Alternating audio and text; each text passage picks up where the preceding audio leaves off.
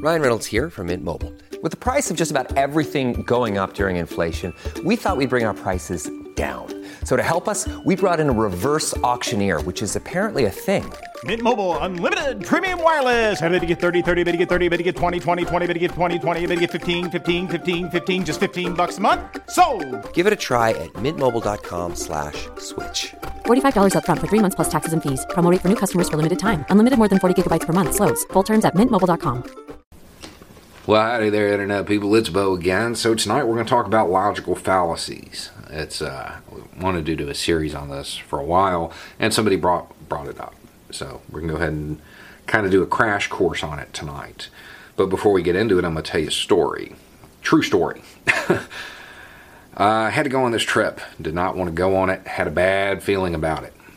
And required a couple of flights to get to where I was going. First flight went okay until we landed. Then the tire separated from the plane on landing. Now, come to find out, that's actually safe, like as long as it's just one tire. But it certainly doesn't feel safe when it's happening. Get off the plane, change planes, get on the new plane. And this one's a jet, and as we are taxiing down the runway, smoke starts kind of pouring out of the plane. And the guy sitting next to me is like, man, I hope he doesn't take off. I'm like, man, I didn't even realize that was an option. And so they pull us back around and we end up switching planes. The next plane we get on is propeller driven and is so old, there's ashtrays in the plane. And I'm not talking about the one mandated in the bathroom. I'm talking about in the armrests of the chairs. And the point of all of this is that we really need to pay our aircraft maintenance crews more. And that is misleading vividness. It's something we see a lot of. The actual story that has all of the details and actually gets your attention has nothing to do with the claim. In fact, there is nothing in that story to suggest that any of those planes were in the United States. We see this a lot when people are trying to villainize a certain group. Well, you know, this person from demographic X did this horrible thing, and they tell it in detail. And then they'll use another logical fallacy to suggest that, well, they're all like that, which is a fallacy of composition. But we'll get there. Anyway, so one we see a lot of, especially on social media, is appeal to hypocrisy. And this has a bunch of different names, but appeal to hypocrisy is the easiest to pronounce. So this is where the proponent, the person that's putting forth an argument, fails to live up to the standard, or is perceived to fail to live up to their own ideas. Well, you know, those climate change activists drove there in an SUV. And that's fine, but that does not actually address their argument about climate change. Therefore, it's a logical fallacy. Another one is a straw man. This is where somebody takes an argument and rephrases it to weaken it, and then attacks the weakened argument. A good sign that you're about to see a straw man is when somebody says, so what you're saying is, No, that's not what I said. So sometimes you'll see people deconstruct an argument, and that's good. Take it piece by piece. But a lot of times when people do that, they only attack the weakest piece, and that is a straw man. The genetic fallacy, assuming that something is bad because it came from something bad. And we see this a lot. Good example of that would be the military developed the internet, therefore it's a weapon of war. No, it's not what it means. The final product that's relevant today may not have anything to do with where it came from. Appeal to belief or appeal to majority. This is basically bandwagon. If something is true because everybody believes it's true, like the world being flat.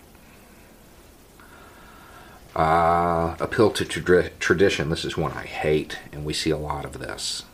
And this is, you support a conclusion because it's always been done that way. And that is the worst reason in the world to do something a certain way, is because it's always been done that way. Appeal to authority. You find this a lot in the Back the Blue crowd. The argument is assumed to be true because a person in authority said it. Now, this isn't the same as deferring to a subject matter expert. This is somebody that has authority, and this is normally somebody that has authority and force. So an agent of government, a higher power, that is an appeal to authority. Ad hominem. This is when you discredit the person rather than the idea. Example. Bo has an ugly beard and he's wrong. That's not actually an ad hominem. That's just an insult. Insults are okay when you're arguing. Bo is wrong because he has an ugly beard. That's an ad hominem. Argument from ignorance. This is assuming that something is true because it can't be proven false. And this is a really dangerous one. Because once people start falling for this is when you see them start to embrace a lot of fringe theories. Donald Trump is really a giant lizard, but you won't be able to prove that because, there's the secret society. Once you go down that road, it's very hard to come back. Cherry picking data, that's pretty obvious. That's when politicians normally will select specific data that has already been determined to give them the outcome they want. And we see a lot of this in a lot of debates. You can have the same study and both sides will try to use it because they're only using a piece of it. Slippery slope.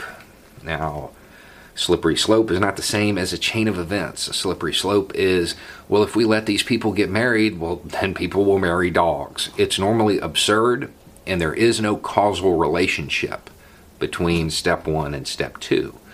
That's different from if we pull funding from this program, people will go hungry. There's a chain of events there. The nirvana fallacy, and this is one that I cannot beat out of myself. Solutions to problems have to be perfect. If they're not perfect, you dismiss them. You're not supposed to do that. I have a problem with that. It's still something I do. Moving the goalposts. You see this a lot on in the comment section. Well, prove that Trump spent $100 million on golf. Well, here's a source. Prove Obama didn't spend more.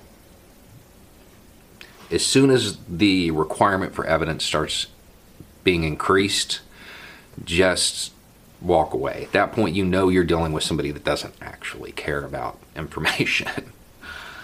False dichotomy, false dilemma. Two choices are presented, and they're presented as if they're the only two choices. You either like chicken or steak. There's no vegans in this world.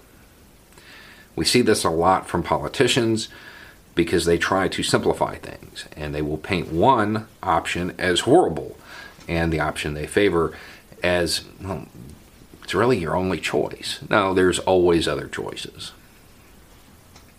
Fallacy of composition. It's where you assume that something is true for the whole thing because it's true for a part of it. You normally find this with people that are trying to disparage a demographic. This person of demographic X did this horrible thing, therefore they're all like that. It's not true. Divine fallacy. This is when something incredible happens, something shocking, something just amazing. The desire to attribute it to something supernatural or a phenomenon that is beyond our control anything that isn't present in the real world, nothing that can be proven. There's a lot of things that happen where people just don't want to accept that the world is a bad place sometimes. So they attribute it to a lot of fringe theories. And that is divine fallacy. Let's see. Argument to moderation. And that is where you assume that compromise is correct. It's not always correct. You can have two opposing sides, and one of them is going to be right. The middle ground is not always where you want to end up. And this is especially true with arguments recently about where we want to go as a nation. And then on top of all of these, you have argument from fallacy, also known as the fallacy. Just because one of these fallacies was used does not mean the argument is wrong. Somebody can cherry pick data and appeal to tradition and use misleading vividness to tell you that Windows is the most popular operating system. Just because they used fallacious arguments doesn't mean that the argument is wrong. Okay, so I know this is a little dry, but I have a feeling we're going to need this information in the coming year. Anyway, it's just a thought. Y'all have a good night.